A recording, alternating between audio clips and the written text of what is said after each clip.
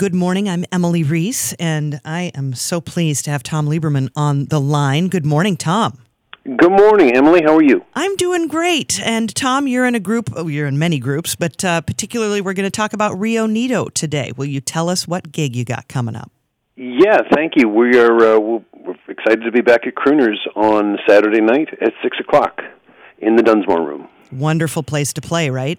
It really, really is. It's just a beautiful, intimate room overlooking beautiful Moore Lake, and it's always a pleasure to play there. Sure.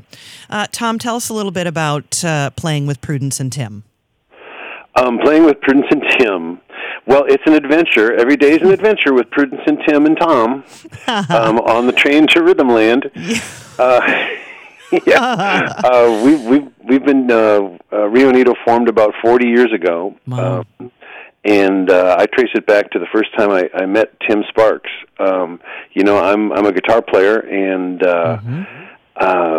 40 years ago I was upstairs at the back on the old West Bank at the Coffee House Extempore of all places on Cedar and Riverside, and I see this curious little guy who's wearing it looked like a derby to me, but I've been informed it was actually a Homburg hat, and he's playing a little Martin mahogany guitar, and he's playing the heck out of it. Yeah. And he was playing fingerstyle arrangements of some old Jelly Roll Morton and James P. Johnson piano compositions that he had transcribed off of piano rolls from player pianos. He'd slowed down the records and figured out how to rearrange them for solo guitar, and that's mind blowing. 40 years hence, it was triple mind blowing 40 years ago.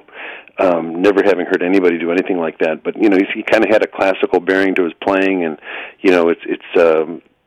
it's what they call fingerstyle guitar, but of course everything's fingerstyle. Everything guitar is fingerstyle. Right. But this is specifically kind of a finger picking pattern where the thumb, if you can imagine, the thumb is doing an alternating bass line, and it was sort of emulating it was in the right hand, exactly emulating the left hand of a piano player.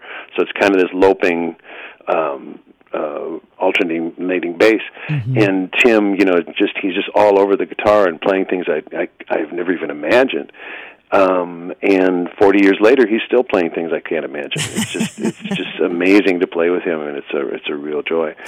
So we formed Rio Nito 40 years ago, and it was a great time, a very supportive community in the West Bank. We made that first record, which you were just playing, I Like to Riff. We made that up at Dave Ray's Sweet Jane Studios up in Cushing, Minnesota, out in the woods. Nice. On a disabled Crown 700 4-track recorder. We recorded. It was actually one of the heads went out. We're way up in the woods, and so we recorded that direct to 3. We like to say direct to 3 tracks. And we're able to sort of patch it together back here in the cities. Wow. And finished it up, and that was the first record. And then not too long after that record, I departed the band for other pastures, and sort of went down my own road for a while. And Tim and Prudence continued with the wonderful drummer and singer Roger Hernandez, who passed away some years ago. But Roger's a beautiful guy and did a fabulous job, and they made some beautiful records. They continued to do that for a few years, and then decided to let go of it. But then, I'd say about 5 years ago, we were all signed on to do a benefit for Clean Water Action up in, I believe it was Park Rapids, and we were individually going to be playing this benefit, and the organizer asked if we would come together to do a Rio Nito reunion for the gig, and we did, and it was fun, and we just kind of all came back together, and in some ways it was like it had never stopped, and in some ways it's like it was quite it had stopped. So but we've continued it and sort of all redefined our relationship to this kind of music and to one another and to the future. So it's been an interesting journey and a really happy one in many, many ways. Mm-hmm. Tom Lieberman, one of the guitarists in Rio Nito, which also includes Prudence Johnson and Tim Sparks. And Tom, I'd love to hear you talk about the style of music and jazz that you three play together. Well, it's an evolving thing. Of course, it's jazz, so it doesn't sit still. Mm-hmm. I think we all define our own relationship to this kind of music. I grew up with swing music. My grandmother had been a radio singer here in the Twin Cities in the 20s, and she was more of a sweet singer than a hot singer, the way they defined things back then. Mm-hmm. But I've always loved rhythm music and early jazz. Tim has been more of a progressive player, mm-hmm. And Prudence, I think, is a little bit more agnostic in her style. I mean, it's not like she defines herself as a jazz singer. I don't think I can't speak for her, of course, but sure. I would say that for me, I'm concentrating a little bit more on original music. Just because I have it in me to write and to sing, so mm-hmm. I've been very heartened that Tim and Prudence have brought in some of my originals to the repertoire, and Tim and I have been doing some writing together as well. So that's been great. I like to write songs that don't really feel like they fit a particular mold, or not so much fit a particular mold, but maybe it's the challenge of writing a new classic, sure. Something that hasn't been there, but something that feels like it's been there a long time. Mm-hmm, mm-hmm.